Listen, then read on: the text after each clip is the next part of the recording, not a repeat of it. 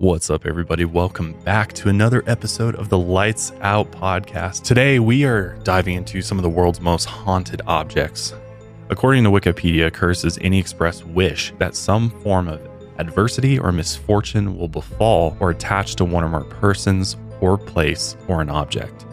The Dybbuk was once considered to be a devil or a demon that entered the body of a sick person or a sinner who had concealed their sin. On the back of the box, the confession of faith, the Shema, had been carved into the wood. Ever since, many believe that Post Malone, including himself, has been cursed by the box. James Dean. At only 24 years old, he would die in a near head-on collision in his 1955 Porsche 550 Spider. He told James, "Please never get in it. If you get in that car, you will be found dead in it by this time next week."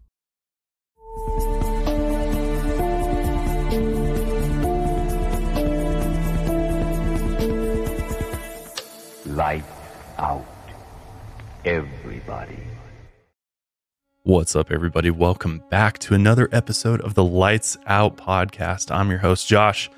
As always, I'm joined in the haunted studio by my co-host, Austin. Hey, what's up, man? What up, buddy? And my producer, Daniel.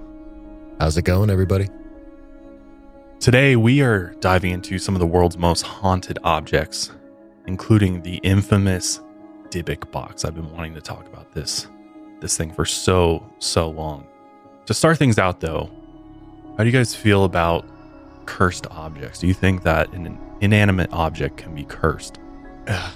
I'm not really sold on something manifesting a physical object. I don't know. I feel like it's just, I can more get on board with ghosts because they're ethereal and it's not tangible. But once it becomes tangible, I just get really super skeptical of it. Well, even after researching this episode, you think that? Yeah, I don't know. I would be more convinced where they could inhabit maybe something with a soul or where there once was a soul or something. But I think since inanimate objects are just objects at the end of the day, that they can't. You don't think that they can harbor some sort of like paranormal energy? They don't seem like a strong enough vessel to have something inhabit it. What if there's a physical attachment to that particular object? As in, like what? Like it's something that person uses for a long period of time. Because like when you're actually touching an object day in, day out, is it possible you transfer some of the essence of you or whatever type of energy you want to call it to that object? No. Yeah, I don't know. I don't think objects really hold much spiritual value. I think that's why I just don't think that I don't think they can glean things from us. I don't know. I'm not really sold on it. But so what about a haunted house? That's technically an inanimate object. That's a good point. And we've covered a number of paranormal cases where there's all sorts of wild paranormal activity in this house, but maybe there's never been, a death or something. I think it's more so because we inhabit these places. Like I don't inhabit this coffee cup. I mean, it brings me joy. You pretty much do, though. Let's be honest. You hold on to that thing all day long. That's true. That is true. If you go, that's going to be haunted. Yeah, definitely. It's going to be I hope it goes on forever. Just great cups of coffee and doesn't really cause anyone trouble, but because it's done me well. But yeah, I don't know. I think houses are a little bit different because there's experiences within, and it's our souls are inside these places. So maybe that adds a bit more than just something that we access, like this computer. I get it. Yeah, I mean that makes sense. What about you, Daniel? Do you have any initial thoughts on curses and cursed objects? I mean, we all know that I'm a bit of a skeptic, so believing in ghosts in the first place is kind of an iffy subject for me. But I will say that if it is true, I see no reason why they can't inhabit an object. I see no reason why they can't interact with it, why they can't, especially if it has some sort of emotional connection. If the person alive had some sort of emotional connection to an object, I see no reason why that object wouldn't be sort of like a vessel or like a portal or some sort of like contact point to the other side, so to speak. Yeah, that's a really good perspective. So do you guys lean more towards the typical scientific explanation for cursed objects where it's because somebody has said that this object is cursed or hexed, that then makes the person who's in possession of that object fear that object because they fear being under a curse or affected by something supernatural, and so it's more so your mind plays tricks on you type of thing? Yeah, probably more like a placebo kind of effect. Like if someone gives you something and they say, hey, this this is is- incredibly cursed, you'll probably have more weird experiences with it just because it's always going to be in the back of your mind.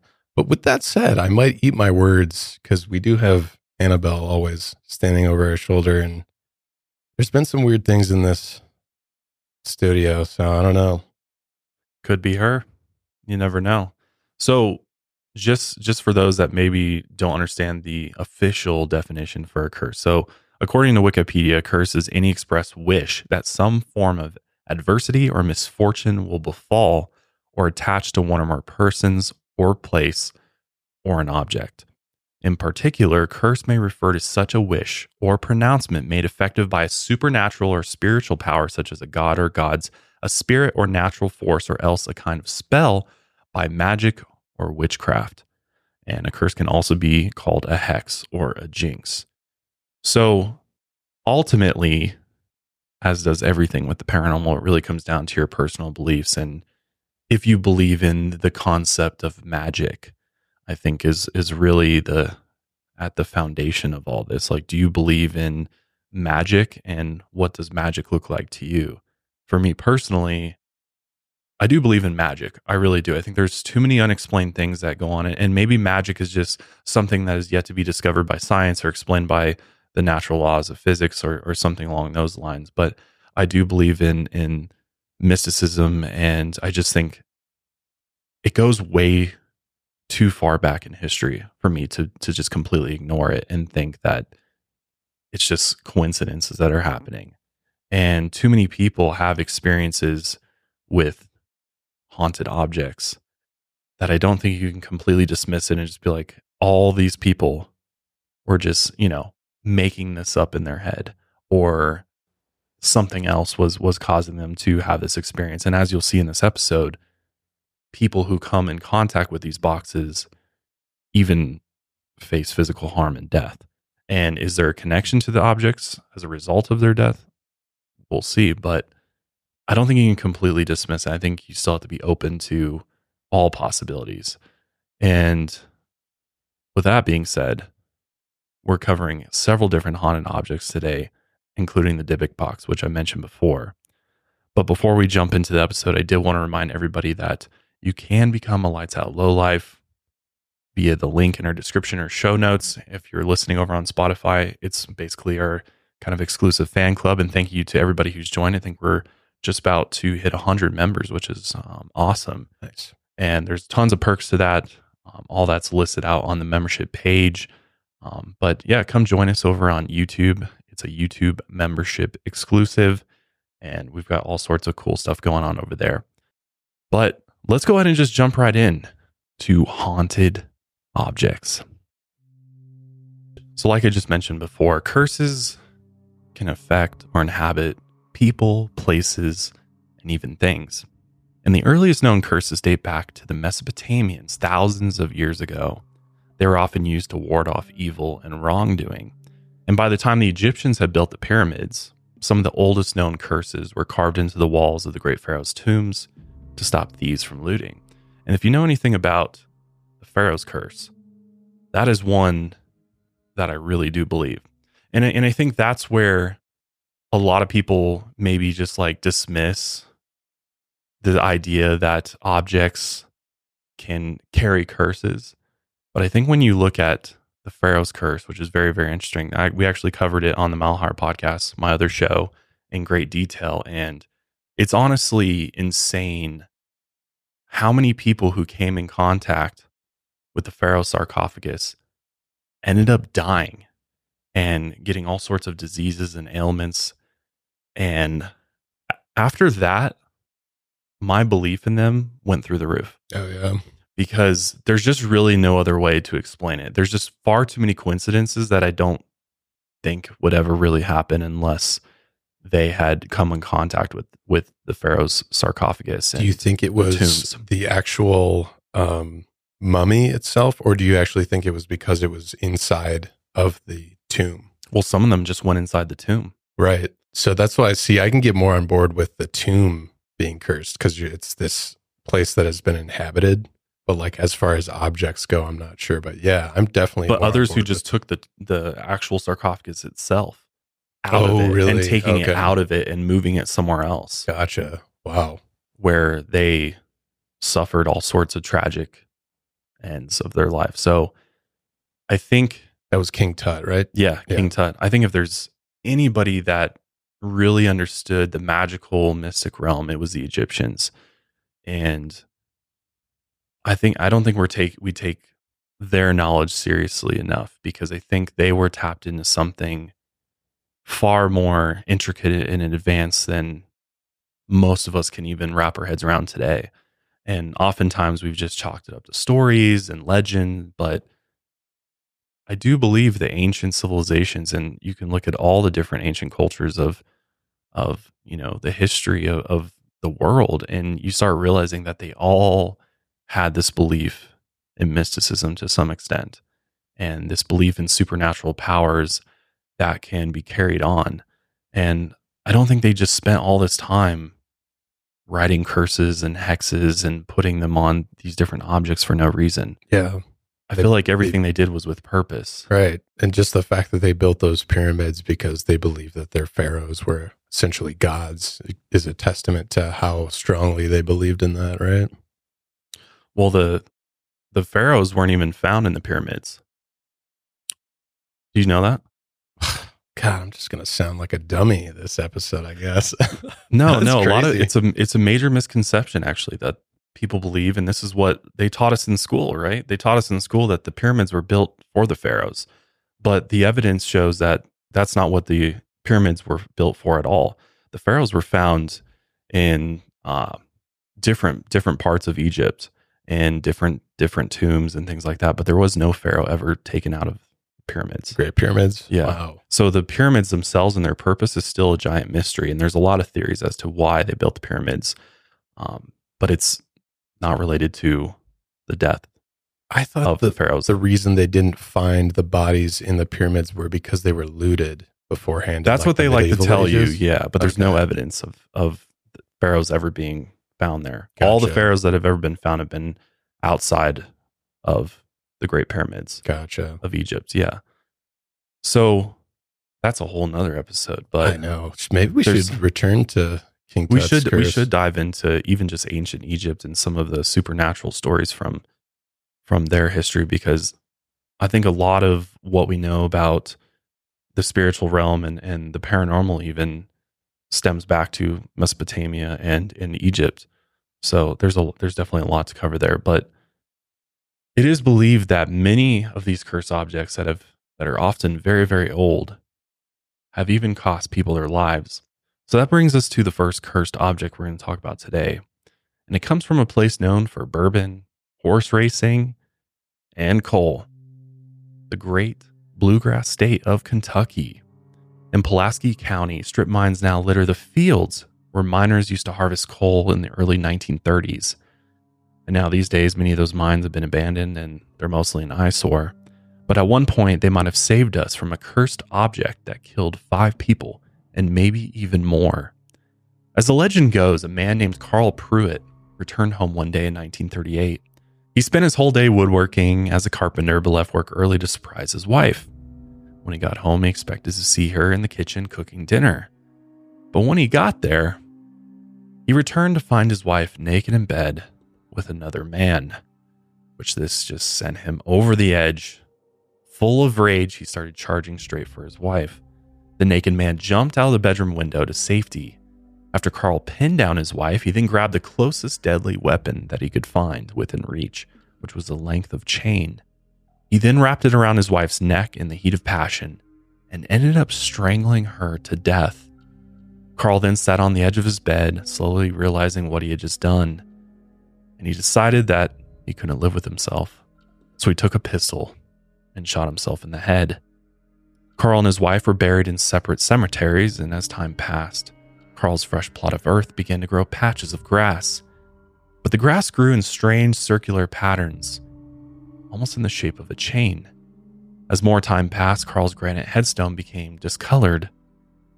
Locals noticed that the outline of a chain could actually be seen through the discoloration, and the rumors of the strange headstone and the history of the brutal murder-suicide became the talk of the town. And the popularity drew in a few locals. One day, a group of boys rode their bikes to the cemetery to check out Carl's headstone. One of the boys, James Collins, started throwing rocks at the headstone, and each throw slowly chipped away the granite. Off in the distance, the boys noticed the groundskeeper slowly approaching them. Thinking they would get in trouble, they decided to take off. But as James hopped on his bike and began to pedal, he quickly lost control and crashed into a tree. The other boys quickly went over to check on him. And that's when they found him, dead. His lifeless body rested against the tree, but they noticed that he hadn't actually died from the crash.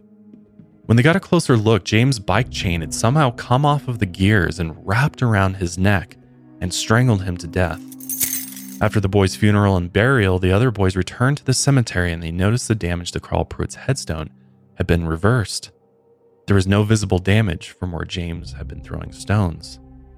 Only the outline of the chain remained. Weeks later, long after James's funeral, his mother was doing laundry when she noticed one of James's shirts in the mix. This sent her into a spiral of grief. After taking a pickaxe from the shed, she headed to the cemetery in rage. She spent half an hour chipping away the granite headstone until it was rubble, and as she stood back and looked at her work, she felt relieved. It wouldn't bring back her son, but smashing the gravestone to pieces somehow felt pretty great. After returning home, she finished up the laundry and draped the damp clothes over the clothesline in the backyard. And as she tossed over the last piece of clothing, the clothesline somehow wrapped around her neck and strangled her to death. In some versions of the story, the clothesline was supposedly a long chain. When she was buried in the local cemetery, friends and family noticed that Carl Pruitt's gravestone had once again reassembled itself like it had never been touched. And like always, that chain outline was still visible on the granite. So as the gravestone became more infamous, tourists began traveling to the cemetery to test the gravestone out for themselves. One day, a farmer traveled through the area in his horse-drawn carriage after selling some crops in town. As he passed the cemetery, he picked up his rifle, shouldered it, aimed it, found the gravestone with the chain outline on it, and fired one time. The bullet shattered a chunk of granite. But the gunfire also at the same time spooked his horse, and in fear, the horse bolted at full speed. As the carriage lurched, the farmer was thrown forward off his seat. His head was then somehow caught in the trace chain that connected the horse's harness to the carriage. Locals later found the farmer dead on the side of the road with his neck still mangled in the chain.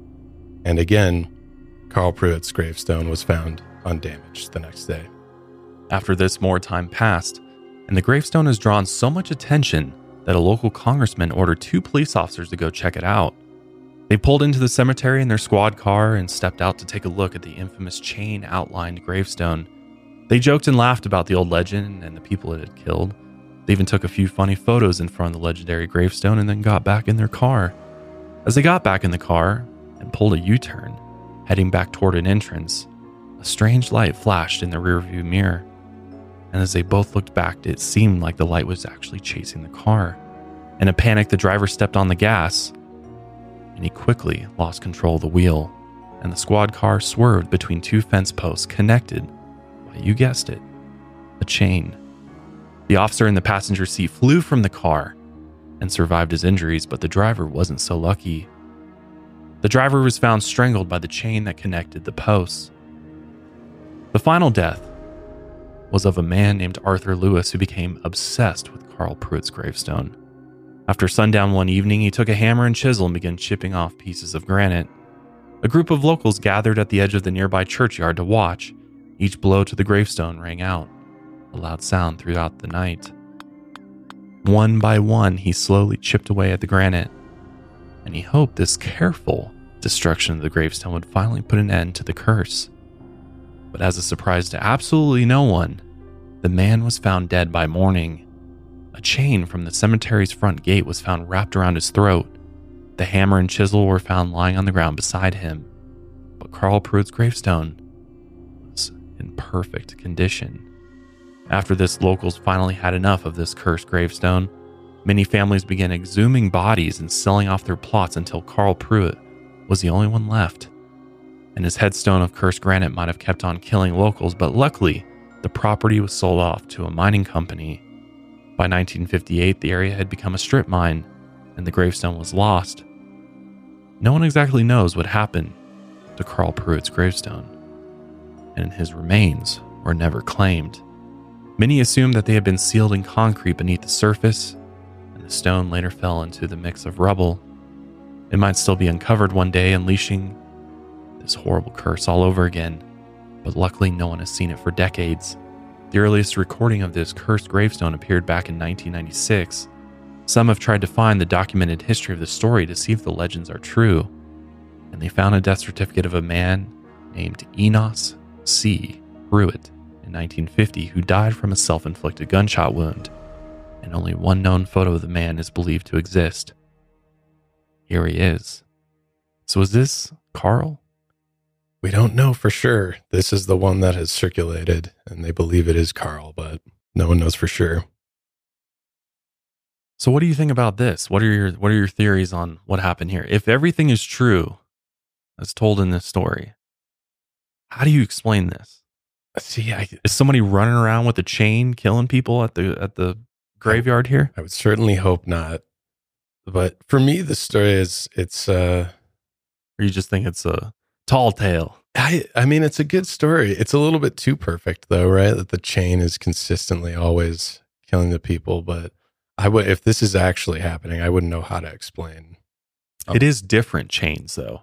Right? It's Yeah, the it's not same type one. of material, but it's different. It's not like it's this ghost chain that's flying around, True. Yeah. killing people. So it's like the cursed object is more the headstone than it is the chain. The chain is just what's being manipulated, I guess. Because it seems like if you fuck with his gravestone at all, death is going to find you. Yeah. And it just happens to be in the form of a chain, which is weird because it seems like pretty consistently everybody's seen the outline of the chain on his gravestone. So it seems that the two are connected. A good rule of thumb, though, is to just respect the dead, especially cemeteries. I don't know who's going to chip down a headstone. Yeah, it seems like a bad idea. Yeah, even if they're terrible people, I just would leave it alone, right?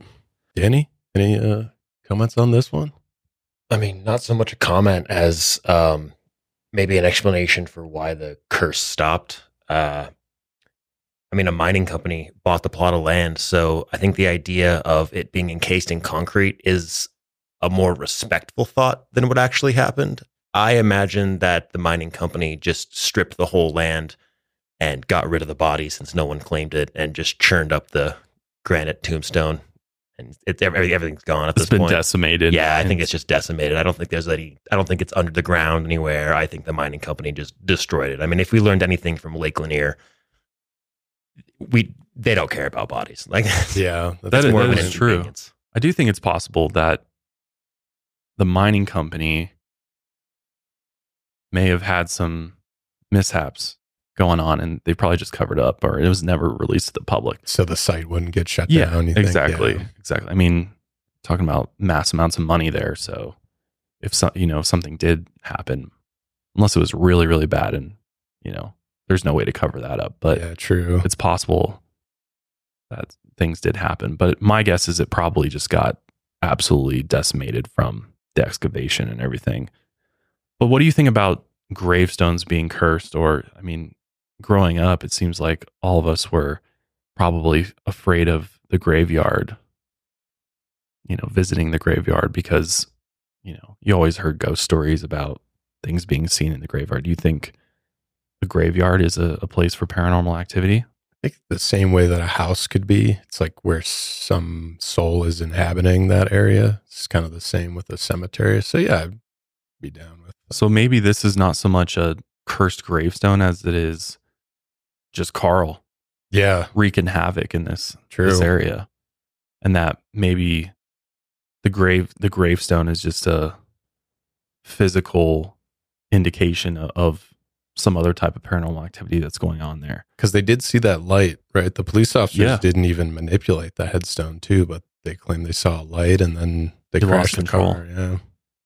I guess my question for you guys would be is, what do you think is more likely to be haunted, the resting place of a person or the location in which they died? That's a good question. I think it could be both.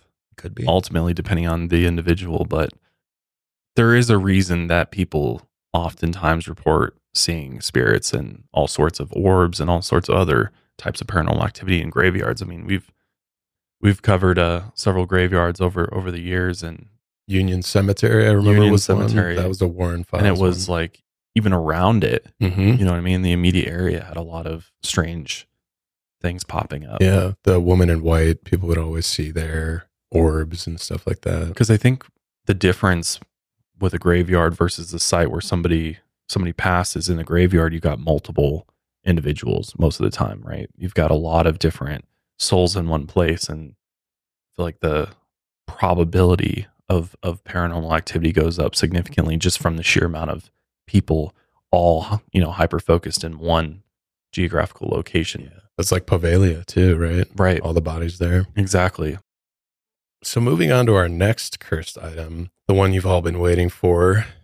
This is has to do with a Dybbuk, which I didn't know exactly what a Dybbuk was until I had to research it a little bit. But supposedly in Jewish folklore, the Dybbuk is an evil spirit that enters a living person, splits their soul in two, speaks through the living person, and also manifests an entire separate personality.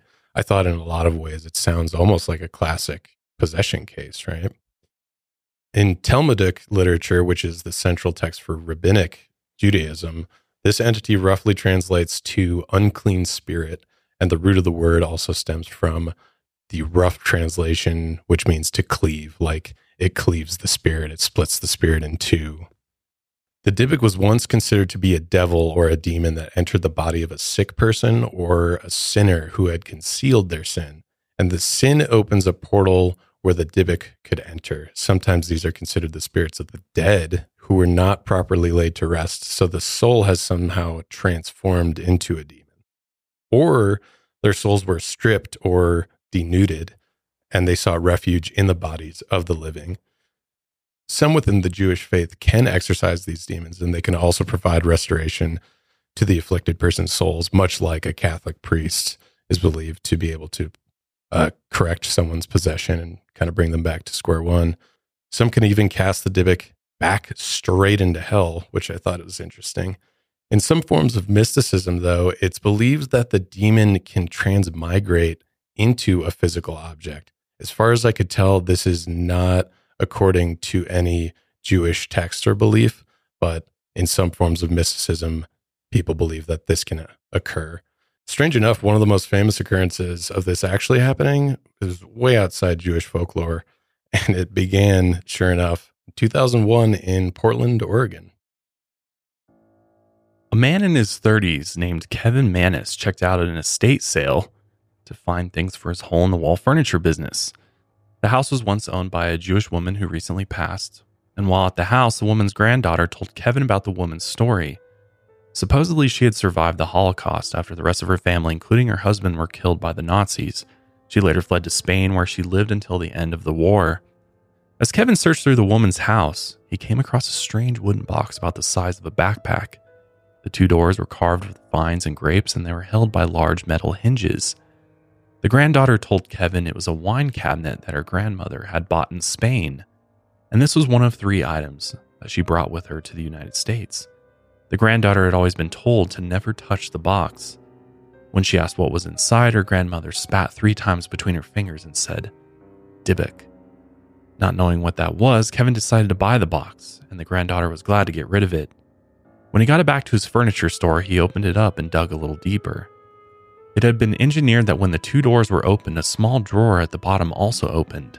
On the back of the box, the confession of faith, the Shema, had been carved into the wood, When he opened the doors, he found 2 wheat pennies from the 1920s, a lock of blonde hair, a small statue with an engraving of the word Shalom, and a dried rosebud, a golden goblet, and a cast iron candle holder with legs that looked like short tentacles. He planned on refinishing the box and giving it to his mother as a birthday gift. And at first, he really didn't notice anything off about the box. But quickly, strange things began to happen after bringing it back to his store. One day, he left the shop for an hour and left a saleswoman to watch the store. He later got a frantic call from her saying that someone was in the shop smashing things and shouting curses. When he told her to leave, she screamed that she was trapped inside. Somehow the security gate was locked, and so was the emergency exit, and his phone battery went dead. When he raced back to his store, he found the whole place trashed, and what smelled like ammonia and cat urine filled the air. He found his employee on the floor sobbing hysterically. None of the lights worked, and he discovered that all the light bulbs had been shattered, and his employee never returned to work after that. Kevin still hadn't connected the strange event to the cabinet, so it still sat in his shop. Another time, he began seeing shadowy figures out of the corner of his eye, and while he slept, he was constantly visited by the old hag in his nightmares. In these nightmares, he'd be walking on an isolated street with one of his closest friends or family members, and he would watch them slowly transform into a demonic old woman. Then he would wake up with mysterious cuts and bruises across his body. Still, he didn't think that wine box had anything to do with it. He eventually refinished the box and he gave it to his mother, Ida, for her birthday. After he left, his mother later described a cold breeze every time the box was opened and eventually experienced pure evil coming out of it. After this, she suffered a stroke, and when he saw her next, the only word she could speak to him was, "No gift," and "hate gift." It was at this point that he was convinced that there was something strange about that wine box. By 2003, he was so desperate to get rid of it that he put the cursed box up for sale on eBay, but he didn't want to trick anyone into buying it. In the item's description, he gave every potential buyer a warning. He explained in detail how he thought something was seriously wrong with the box, and he needed someone experienced in the paranormal to take it off his hands. He didn't even put up a minimum sale amount before the auction went live, and it ended up selling for just $140. The lucky buyer of the box was a college student from Missouri named Yosef Nitschke. It's unclear why he wanted the box, or if he was even a paranormal expert, but after he got it in the mail, strange things started happening to him too. He and his roommates started getting mysterious allergic reactions. They'd also get lethargic near the box, and bad smells would fill the room. Other times, they would even shut off their electronic devices. And then, they all started seeing shadowy figures, just like Kevin had. And they even began losing clumps of hair. Less than a year after owning the box, Yosef put it back on eBay and sold it for $280. The next lucky owner was a man named Jason Haxton. He was the director of the Museum of Osteopathic Medicine at A.T. Still University in Missouri. And just like the others, he began having strange physical reactions to the box. But this time, he thought they were helping him. He even called the box the Fountain of Youth because it had supposedly reversed his aging process. It was so special to him that he would store it in a special acacia wood box lined in gold. He then wrote an entire book about it in 2011, created a website for it, and appeared in several interviews to talk about its healing properties. But then in 2017, the box had become so famous that you know who, Zach Bagans, the star of Ghost Adventures, knew he had to add it to his haunted museum collection. So he went and bought it. Some reports say he bought it for as much as $10,000, and he then placed it in his haunted museum in Las Vegas. And as you can imagine, the Dybbuk box quickly became a centerpiece of his museum. It was even featured on the physical tickets to the museum with the words, "The world's most haunted object." It's now encased in a glass display case, and it's surrounded by 2 rings of salt and dried sage. There's a spot in the salt ring where it's been slightly disturbed, and it's been reported that the doors to the box have opened up on their own.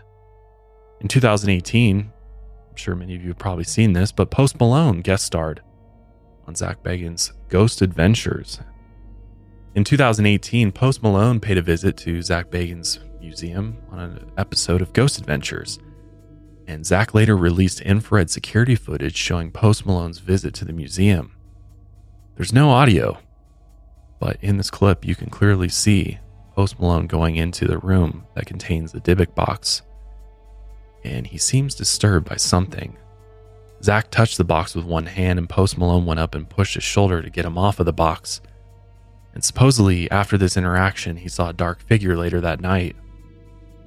Ever since, many believe that Post Malone, including himself, has been cursed by the box. And not long after, he had a string of bad luck. He had an emergency plane landing because the landing wheels were damaged. He got into a high-speed car accident, and he had his house broken into by armed robbers. It's pretty wild. Poor Posty. Right after, I know. Yeah, pretty brutal. Now, keep in mind, this is actually the first Dybbuk box, or this is really just the first Dybbuk object that's ever been recorded. Like I said earlier, it's believed that the Dybbuk can infest a physical object, but this is the first one we know of, and it's not exactly correlated with Jewish folklore. But it's had its fair share of controversy. The original owner, Kevin Mannis, who was the man who bought the object at the estate sale way back, he later posted in 2015 saying that if anyone could find a reference to the Dybbuk box anywhere in history before his eBay post in 2003, he would pay them $100,000 and tattoo their name on his forehead. So he was pretty confident that he was kind of the originator in this. Then in 2021, he admitted it was all a story he had made up. He admitted it was just a good way to practice creative writing. But I don't know, some people still say it. These weird things have happened with the box, so maybe it's not just a creative writing practice. So he admitted to just making up the whole story? Yeah. I mean, he's clearly still got the box and then sold it. But as far as I know, he just said all the haunted things that he said about it were just made up. Why would he say that after the fact, though? Like, how does that... Maybe he's trying to, like, get it back in some way? Like, if he admits that, oh, there's nothing up with this box. Yeah. It's worthless. You know, you're a fool, Zach, for spending tens of thousands of dollars on this thing. Right, yeah. I'm not sure that maybe Zach would get rid of it and maybe he'd be able to get it back. Right. So that he could then make money off there of it. Might be some motive behind that. I'm not sure exactly. Because that was, I mean, this was clear 2021. So this was years after it's hit its peak popularity. And then all of a sudden he just is like, I made it up. I don't know. That's fishy to me. Yeah. The box, though, became so popular that even if you go on eBay today, you can just find endless Dybbuk boxes. People just, they actually like make them. Sometimes they're like 3D printed or whatever, but they're all over the place now. It also inspired the horror movie The Possession back in 2012. And that's produced by Sam Raimi, one of my favorites. And Kevin Mannis was credited for consulting on that production. Bingo, there's your motive. He wants to make money off this. Yeah. He clearly saw how much money this was bringing in for Zach Bagans, which there's a lot of controversy around him and his museum and everything. But I will say, countless people visit his museum, and nearly every single one of them have some sort of either experience or feel something off about that place. I mean, the amount of haunted objects that he has in this museum and artifacts, it has a reputation for having a lasting effect on people that visit. Yeah, and maybe Zach Bagans didn't loop him in because he was the original owner and he kind of felt this sense of ownership over this object and its haunted attributes, that maybe he thought he was left out of the loop by Zach Bagans by not having him as what, I'm not sure. So after it got super popular, he's like, oh, it's also a hoax because maybe he didn't loop him in on it. It sounds like he's just salty that he's not able to profit off of this thing. But then to add to the fact that it still might be a hoax, or maybe Kevin Mannis just didn't know what it actually was to begin with, some researchers have pointed out that this particular box isn't actually a Jewish wine cabinet from Spain. It's most likely a minibar made in New York sometime in the mid-20th century. Now, I don't know the details of how they figured that out, and I'm not a professional minibar aficionado, so I'm not sure about that one, but supposedly people pointed out that, hey, this make and model of this wine this mini bar. They must have found something similar to it. That's what I'm and that's what they're comparing it to. Yeah. So its origins aren't really clear, which has brought a lot of controversy and why a lot of people claim it's a big hoax now. But I don't know. What do you think? Well, I think you could say it's all big hoax for every single object that's So claimed true. to be haunted, right? Yeah. Like you could say anything that is in Zach Bagans' museum is just a hoax, True. and that the story isn't true, and there's no proof of the activity, but there is proof of activity going on, and there too. I mean, they've done a number of episodes and stuff on his museum, and I just think that, again, there's way too many coincidences that would have to occur for something more to not be going on there. Yeah. And a number of the objects that he has do have confirmed tragic backstories and events that took place as a result of the object becoming cursed or haunted after the fact. So obviously this one's tough to know either way, but I do think it's just convenient that I think the hoax kind of falls apart for me because of the way Kevin Mannis is acting about it and is wanting to clearly regain possession of it because now it's been deemed the world's most haunted objects. Why wouldn't you want to have that object and charge people to come and see it, right? What's confusing to me is that if this was a creative writing practice and he's like, I made the whole thing up, as far as I could find, where's the real story? Where's the true story then to this origin? He's never presented a different story. Like, I just found it at an estate sale and then I just made it up. Do you know anything beyond that? Because if the origins may be unclear to him, then we actually don't know. I think that's the biggest thing too, is we don't know. Yeah. And there's obviously it could just be a mini bar from, 20th century New York, but it could also be this cursed properties, this wine cabinet from somewhere. Yeah. But as far as the Dybbuk goes, that is a legitimate thing in Jewish folklore, correct? Yes. Yeah. Yes. As far as it manifesting in an object, I couldn't find anything besides basically this case and beyond. But this was the first iteration of a Dybbuk ever inhabiting a physical object. Because generally it would be inhabiting the person. Yes. So,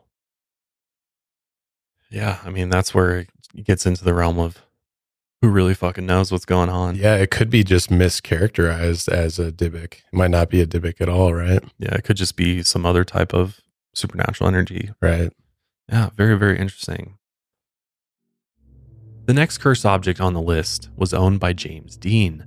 The famous 1950s Hollywood actor was most known for his iconic portrayal of teenage angst in the movie Rebel Without a Cause, but he wouldn't even live to see it premiere. At only 24 years old, he would die in a near head-on collision in his 1955 Porsche 550 Spyder. At the time, James was at the height of his career. He had come from a small town in Indiana and somehow made it big in Hollywood. And he would go on to be the first actor to receive a posthumous Academy Award for Best Actor for his role in East of Eden. While his movie career skyrocketed, so did his fascination with race cars, and he began driving competitively. And he got first place in the novice class and second place at the main event at the Palm Springs Road Races. He placed a few more times and made some money off of his wins. After a while, he was ready to move on to bigger and better competitions, but mechanical problems and his acting career scheduling always seemed to get in the way. A Warner Brothers stunt driver and James's friend and photographer, Bill Hickman, eventually gave James the racing nickname, Little Bastard. Supposedly, the president of Warner Brothers had called James a little bastard after he refused to get out of his temporary trailer used while filming East of Eden, and the studio hated the fact that James still raced during filming. They even tried to put a racing ban in his contract. But just like his character Jim Stark, James rebelled.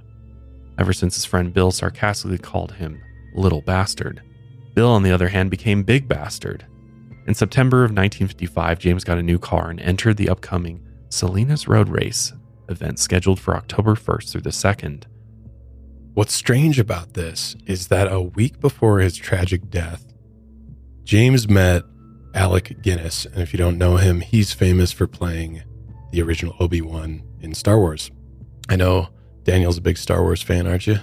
I am, yes. I feel like Alec Guinness has an aura about him, especially because he's played Obi-Wan. But they met in LA on September 23rd, 1955. After failing to get a table at a restaurant, Alec and a friend then ran into James Dean, and he invited them to his table at the same restaurant. After dinner, James showed him his new car, the 550 Spider.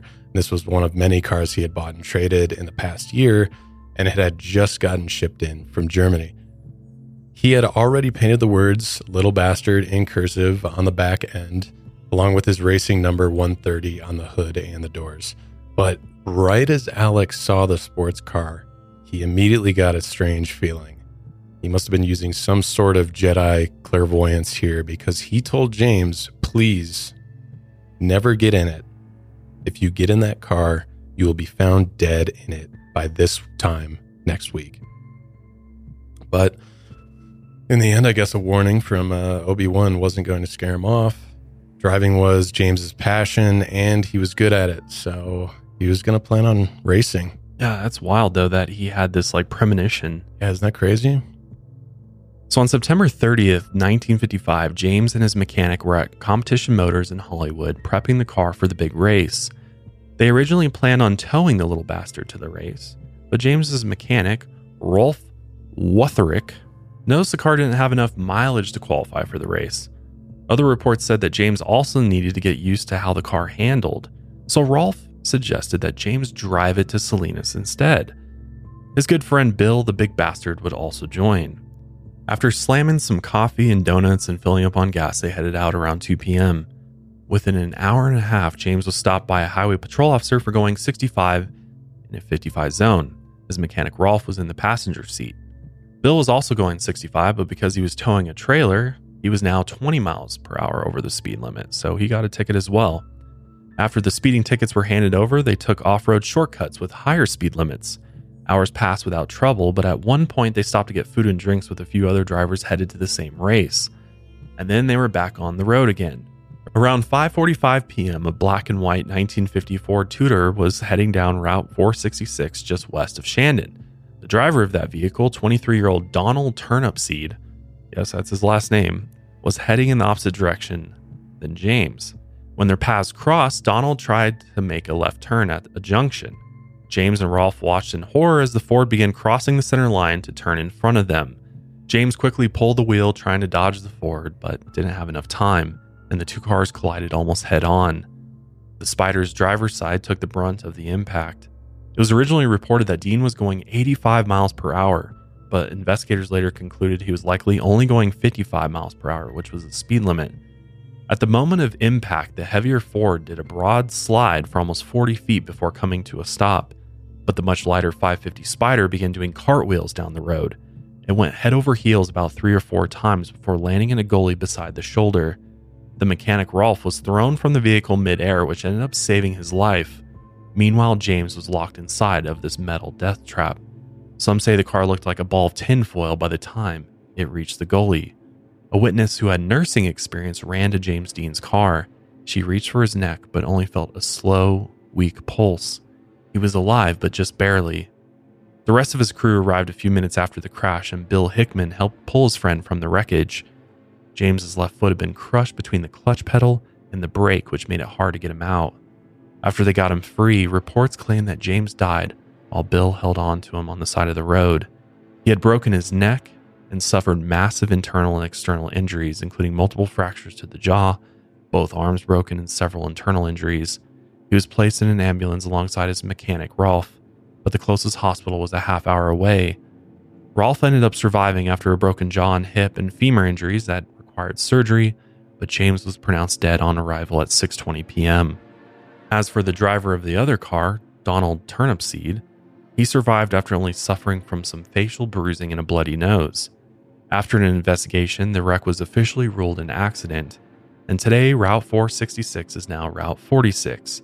The intersection where the accident happened is named the James Dean Memorial Junction, and James's death made him even more famous than before. His end was so tragic that the car and its parts were suspected of being cursed, and what was left of the car was split between other racers and car enthusiasts. Supposedly, the engine and a few other parts went to another race car driver, Dr. William Eschrick, He installed the engine in his Lotus, and parts from the transaxle went into another racing car that belonged to Williams' colleague, Dr. Troy McHenry. Less than a year later, their cars crashed in the same street race. Troy ended up losing control and hitting a tree, and the impact killed him instantly. Williams' wheels mysteriously locked up and his car rolled over mid-turn, and he was critically injured but was lucky enough to survive. Crazy that they were just taking a totaled car and reinstalling those parts into other that's cars. surprising. But the rest of Little Bastard was owned by George Harris. He had bought it for $2,500, and he'd actually originally customized the car for James Dean before it was destroyed. George was also famous for customizing a plethora of Hollywood cars. One was Adam West's 1960s Batmobile, the Munster Coach, the Beverly Hillbillies Jalopy, and Kit, which was the car from Knight Rider. George's original goal was to rebuild James's car and get it close to the original condition, but he soon realized that was basically impossible. The car was far too damaged. If you ever get a chance to look at the pictures of it, it's just It's like a soda can smashed, completely basically. smashed. So instead, he lent the remains of the car out to the National Safety Council. The Twisted Metal toured around the country to promote safe driving and act as a testament to how violent car accidents can be, especially before. I feel like we have such good safety standards now for cars that just weren't around back then. And features too. Like the technology's just gotten so much better. Definitely. Strange enough, back in 1955, which was the same year that James Dean had died, he filmed a short PSA for road safety. So here's a short clip of that PSA. A good point. I used to fly around quite a bit. I took a lot of unnecessary chances on the highways. And I started racing, and now I drive on the highways. I'm extra cautious because no one knows what they're doing. Half the time, you don't know what this guy's going to do with that one. On a track, there are a lot of men who spend a lot of time developing rules and ways of safety. And I find myself being very cautious on the highway. I don't have the urge to speed on the highway. People say racing is dangerous, but I'll take my chances on the track any day than on a highway. Well, Gig, I think I'd better take off. Oh, wait a minute, Jimmy. One more question. Do you have any special advice for the young people who drive? Take it easy driving. Life you might save might be mine.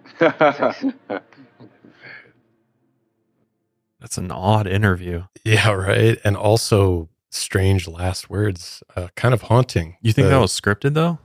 I think a little bit, It yeah. kind of seems scripted to me, but still, I mean, it's definitely haunting to hear that come out of his mouth. The life you save might be mine, right? That didn't work out for him. Yeah. I think he was genuine. It might have been unscripted earlier in that, but I think that end. I feel like that goodbye was like, yeah. Oh yeah, before you leave. Yeah. Yeah. There he is. He's so young too. It's Yeah. crazy to think about. As George began hauling around that mangled car around the country, he immediately ran into some problems. It crushed his mechanic's leg when it first arrived at his garage. Soon after, the garage it was kept in mysteriously burst into flames and burned to the ground. Somehow, the wrecked car sustained almost no damage from the fire besides a few melted tires. Supposedly, the car has also torn off the arm of a man who once tried to steal it.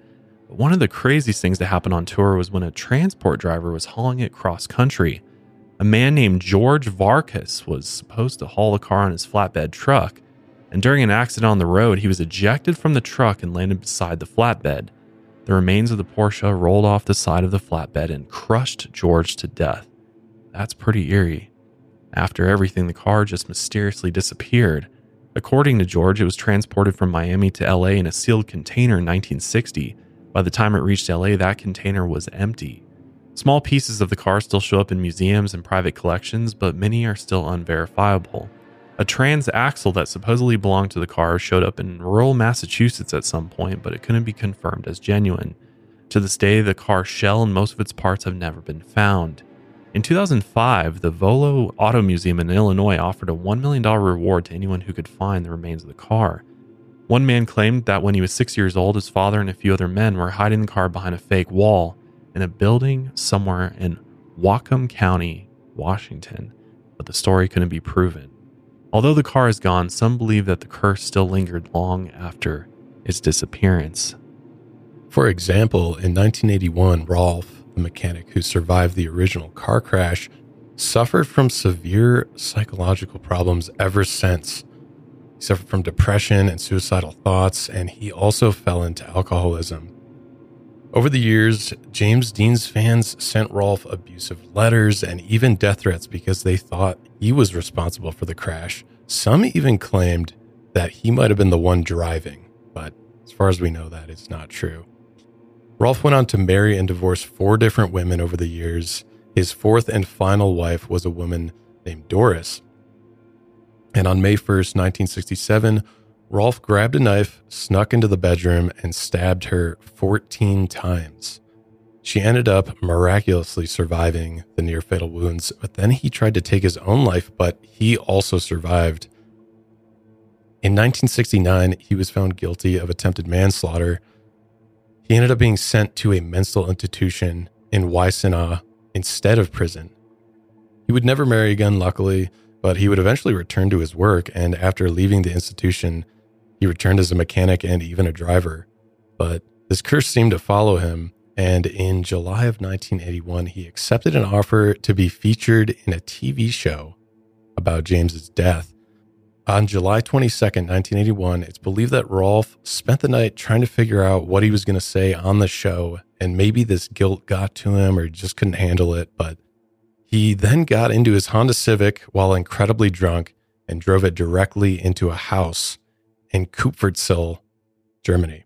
And just like James Dean, his car was totaled and he had to be hauled out of the wreckage, and he was pronounced dead at the scene. A lot of tragic events there. Yeah. I think this one might have the most weight to it as well. I mean, not just emotionally, but also there's something crazy about this car that I don't really believe in cursed objects, but this is a crazy series of events with this thing. It is, but actually for me, this is the one that I believe is probably not cursed. Oh, really? Yeah.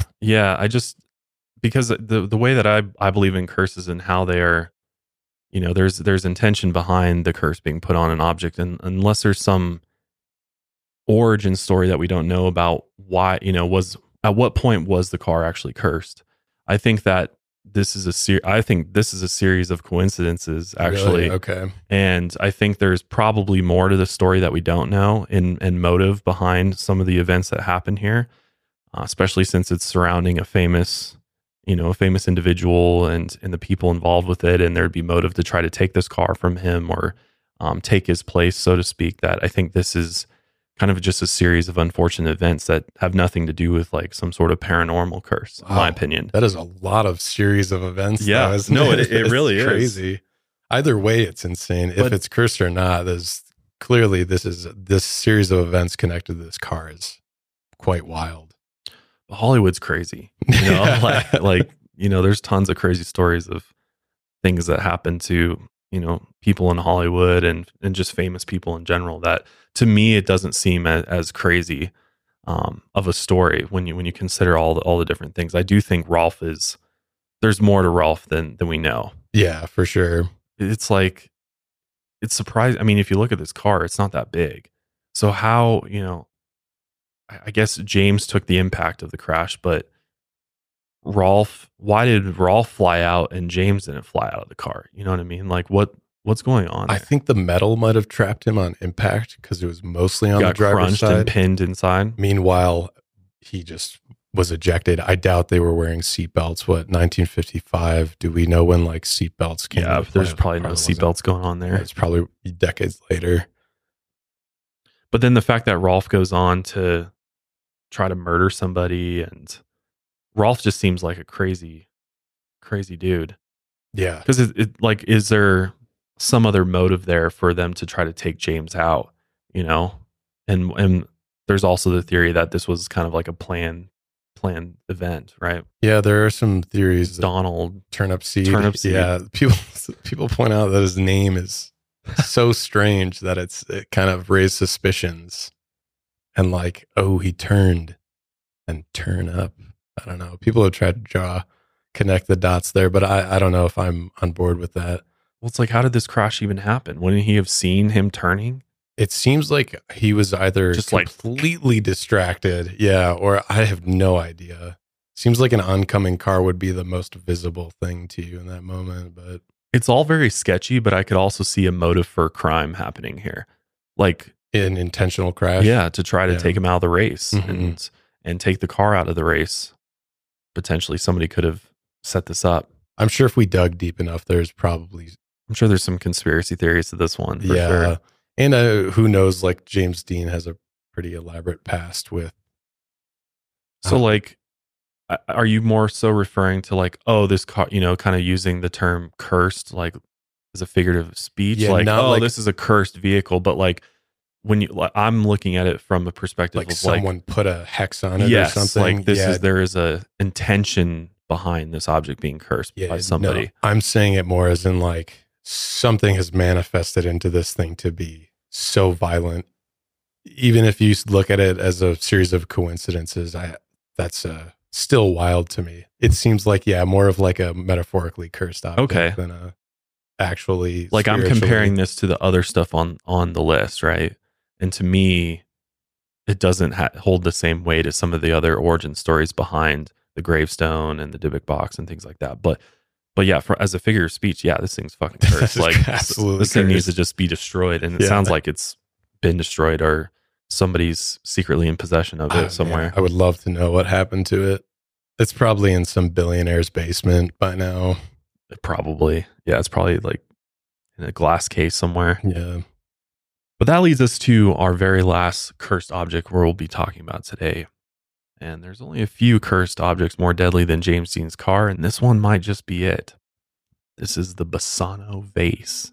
Its origins date back to the 15th century, and it's difficult to track its exact lifespan. And it's really hard to prove that it existed at all. But it's believed its journey began in the 15th century in a small village north of Napoli, Italy. On the night before a wedding, a bride-to-be was anonymously gifted a silver vase. It looked like nothing special, just a plain silver vase that weighed about 4 pounds. There were no intricate markings or decorations, but this was no ordinary vase. By morning, the bride was found dead on the floor of her room. And as the legend goes, her killer was never caught, or there was no killer at all. Not a shred of evidence or any clues were left behind. The only thing out of the ordinary was the silver vase that she clutched in her cold, dead hands. The vase soon made its way through her family members. The first to inherit it ended up dying only a few days later. It was then passed on to the next family member, not realizing there was something wrong. And one by one, they began to die. And after each death, the vase continued passing through the family's hands. And by the end of its killing streak, almost every last family member of the bride-to-be had died. Until finally someone realized the source of the deaths was probably this strange silver vase. Some sources say the family tried to hide the vase where no one could find it, possibly burying it beneath sacred ground. Or the family gave it to a priest, hoping he could undo the curse or contain its evil energies. Whatever happened to it sealed the cursed object away for several hundred years until it disappeared without a trace, and it seemed like its kill streak was over. That was until it was uncovered in 1988. According to a legend, a man found it while excavating his backyard in Italy. There was a note inside that read, "Beware, this vase brings death." But the man ignored the note and tossed it. After washing off the vase and realizing it was possibly hundreds of years old and made of silver, the man took it to an auction house. It was sold for over $2,000 to a local pharmacist. 3 months later, that pharmacist died, and his grieving family sold it to a young doctor who was an art enthusiast.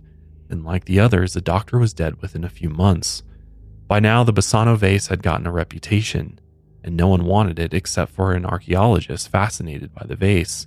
His family begged him not to bring it into the house, but the archaeologist wanted it on display for all to see. 3 months later, to no one's surprise, he also died from a mysterious infection. It traded hands again, but this time it was bought by a skeptic who didn't believe in cursed objects. And guess what? He died too. Out of frustration, the victim's wife tossed the vase out of a window, but a passing police officer noticed the shining object flying into the street. He knocked on the woman's door and tried to return it, but she said she would rather pay a littering fine than take the vase back into her home. She told the officer to destroy it if he wanted to live. But the officer had other ideas. He took it home and then tried to donate it to a museum, but all the closest museums had already heard about the wicked Bassano vase and refused. With no other choice, the officer locked the vase in a lead box and buried it in a graveyard, and it was never seen again. Here's my theory on the Bassano vase. This is, if you Google search Bassano vase, or if you just Google search like cursed objects, this object is in every single list on the internet. But I don't know. So I was curious, like, why is this thing so popular? You know, did it kill all these people? I don't know. It's hard to track it. There's not many records of it even existing. I think maybe at one point it had a picture of in a newspaper. But here's my theory on the vase. All right, let's hear it. So if it's true, if we're going to say that it has killed all these people it's come into contact with, and it's true that they buried it in a lead box, this might suggest that there was possibly some radioactivity going on.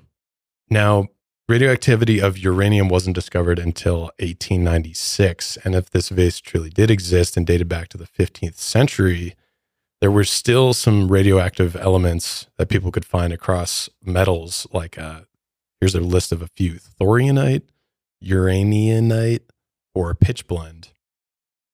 So maybe this silver vase wasn't silver at all. Possibly it had traces. It was made out of some radioactive metal. Yeah. But would people die within months? Yeah, I don't know. That'd be that's the thing. Hot vase there. But that's why I don't know. Is the story accurate in saying that these people were dying this quickly, or is that just, you know, as the folklore has gone on through word of mouth, it's might have changed along the way. But I don't know. Or somehow this vase had become irradiated along the way. I don't know. But since the radiation was undetectable back in the 15th century, they might have just been like, oh, this is just cursed. It's killing these people because it's just sitting in their home, possibly near them for so long. I don't know. Just a theory. Just something to think about, I guess. That was mine. I don't know. Because it doesn't seem like what if the motive was to like kill this whole family, or maybe it was just to kill the bride-to-be originally. And then coincidentally, it was just passed through everyone and they died. But I don't know. Just a thought. What if it had like traces of the Black Death in there?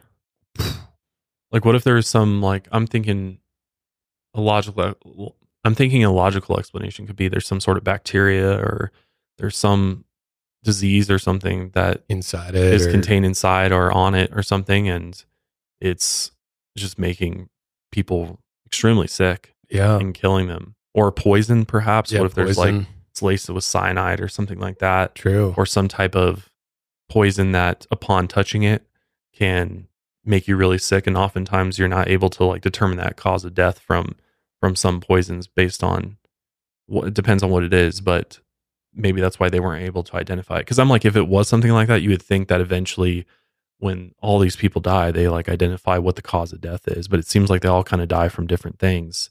And so that's what makes it kind of weird is it should be consistent based on if it was something that was radioactive, disease, poison. If it was poison, though, because they buried it and it was supposedly, I mean, as the story goes, they buried it and it was gone for several hundred years.